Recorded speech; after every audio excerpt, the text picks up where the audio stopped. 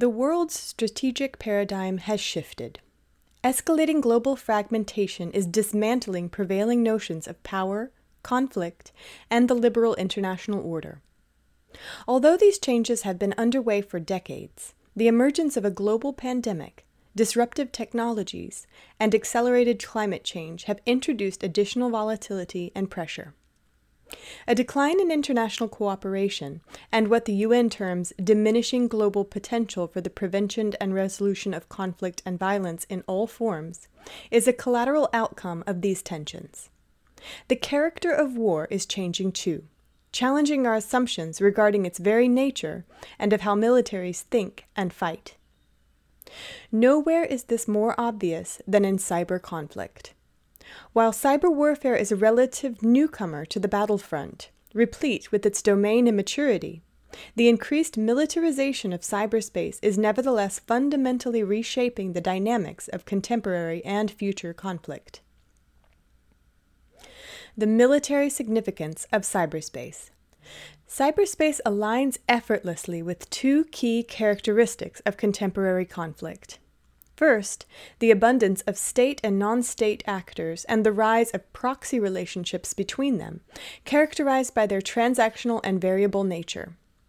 Second is the predominance of persistent, low-intensity, irregular conflict. Decisive battles fought by large, conventional armies are no longer at the core of modern warfighting. Wars, using political rather than military means, are aimed at the control or coercion of large civilian populations against whom the violence is now directed. In this way, territory can be controlled without having to defeat opposing forces in the field. The utility of cyber warfare in achieving these ends will ensure its growing importance as a conflict domain. It is imperative to distinguish strategic conflict in cyberspace from other nefarious forms of cyber activity, such as cybercrime and cyber-vigilantism. Strategic conflict in cyberspace is essentially conducted by actors who are motivated by geostrategic interests. Such activities pose a threat to national and regional peace and security architectures and impact strategic targets, democratic processes, and wider civilian populations. To this end, cyber conflict has both a national security dimension as well as a human security dimension. Indeed, it is the human security factor in cyber conflict which poses the gravest concern. Unlike the conventional battle space, with its physical front lines, the cyber battle space shares its geography and artifacts with civilian technologies, supply chains, and critical infrastructures. A major cyber attack with systemic impact could cause endemic societal devastation with significant human and economic costs, particularly in countries with high levels of cyber dependencies. Low levels of cyber dependency are not, however, an indicator of cyber immunity, and in an interconnected world, all societies are at risk. Cyberspace reflects the divide between wealthier and poorer nations even more sharply than the other domains of war. Many less developed states, while digitizing at a rapid pace, possess negligible military cyber capabilities. This capability gap is likely to widen rather than narrow. Aside from creating further mistrust between wealthy and poor nations, this disequilibrium poses a significant risk to already vulnerable populations, while also promoting further instability in international cyberspace through regional cyber fragility. Militaries in cyber conflict, the state of play. To date, cyberspace has primarily been a battleground for power projection, proxy operations, and intelligence and information operations. These actions, which frequently take place in peacetime or fall below the threshold of armed conflict, are conceptually associated with hybrid warfare or gray zone conflict. Within the battle space, current military usage of cyber operations is often to disrupt and degrade adversary capabilities. The destructive potential of unconstrained cyber warfare, however, remains largely untested. The distinctive nature of cyberspace and its seemingly elastic range of possibilities pushes the boundaries of conventionally conditioned military thinking. The low barriers to entry and the asymmetric potential of cyber operations pose distinct challenges to state primacy, providing a perfect vector for malign state and non-state actors to participate and make gains across the spectrum of conflict.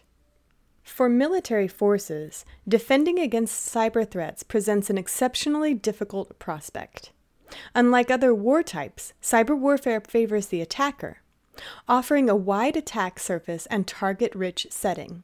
Its opaque, persistent, and pervasive character requires agility and constant readiness.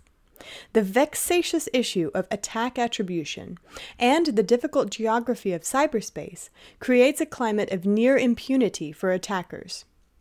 This in turn makes responses to malevolent cyber operations difficult.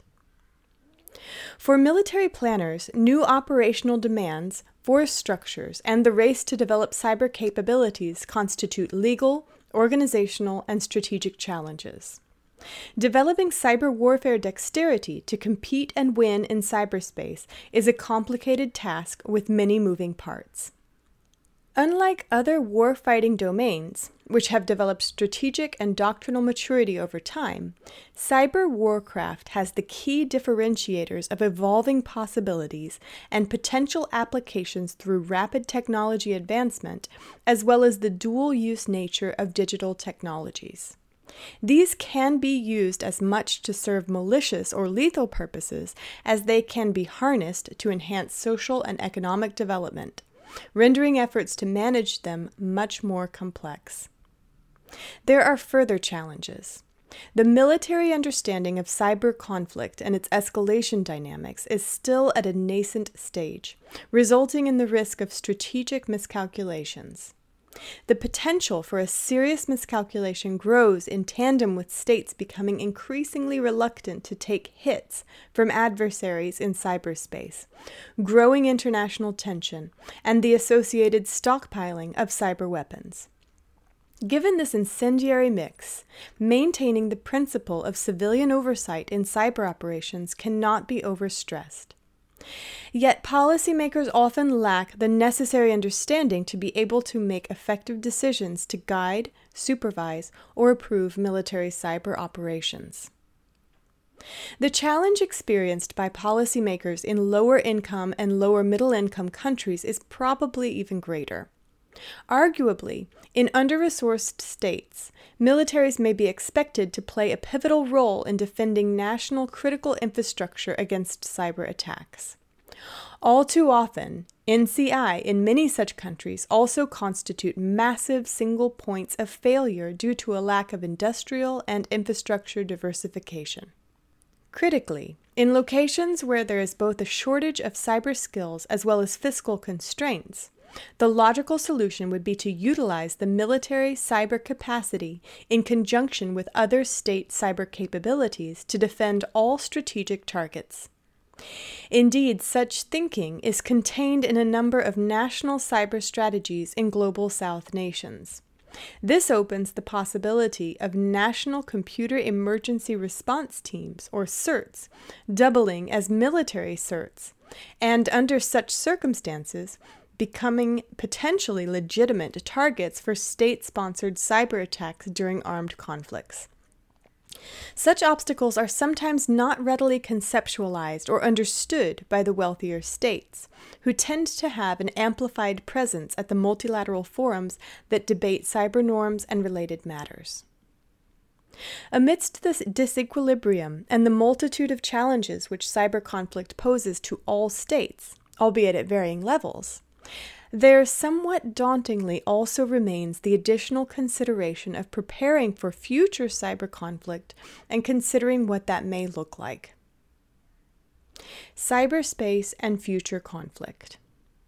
Cyber activity over the past 20 years indicates an exponential increase in the buildup of cyber forces and adversarial cyber contestation, with parties taking progressively greater risks and testing the boundaries. Somewhat counterintuitively, one of cyber warfare's most dominant utilities has been an off-ramp to war through its value as both a de-escalatory tool and a means of neutralizing adversary capabilities without having to deploy conventional forces. For some, this appears to have assuaged early fears of an intense cyber war, best encapsulated in the concept of a digital Pearl Harbor. However, the absence of a hot war between great powers during this period creates the risk of discounting the future use of its full destructive capability in an age of accumulating geopolitical risk. To quote Gaddy, "We really do operate in a fog of peace when it comes to deliberations about future warfighting." Uncertainty prevails regarding the future force design and application of cyber capabilities. The only certainty is that the use of cyber means in conflict is on an upward trajectory, and that this will become more sophisticated and exponentially integrated with additional revolutionary technologies, primarily artificial intelligence, quantum computing, and autonomous weapons systems. Gaddy foresees a frictionless integration into combined operations as a means to achieve a decisive effect in the battle space. A transition from a platform-centric weapon systems approach to an increasingly network-centric approach in warfighting will see the expanded utilization of outer space and cyberspace resources in future warfare. The continued evolution of a military Internet of Things will create a virtual and kinetic kill chain, which may take cyber conflict closer to our original imaginings of cyber warfare and its kinetic effects. Key considerations here would include increased, significant digital and physical destruction, and the possibility that during an armed conflict, the military use of civilian cyberspace infrastructure can turn that infrastructure into a military objective, with the pursuant ramifications for human security. This prompts urgent questions regarding how states might reach consensus on the normative and legal responses required to limit civilian harm from cyber activities and other technology threats. Attackers in cyberspace have become adept at exploiting the attribution dilemma and conducting their activities on a level that falls narrowly below the threshold of armed conflict. While most states agree that IHL applies in cyberspace, debates exist as to how and when it applies, and whether it requires adaptation in an age of rapid technological advances. Healy and Jervis sound a cautionary note on the incredibly destabilizing potential of cyber warfare and threshold brinkmanship. They warn that the gray zone, below the level of armed conflict, may be narrower than policymakers, practitioners, and the academics expect. As cyberspace becomes increasingly existential for economies and societies, cyber conflict's causative capacity for significant damage requires a renewed commitment to multilateralism and a global compact to build stability in cyberspace. For armed forces, clear and applicable doctrines for cyber operations that align with IHL need to govern activities in cyberspace.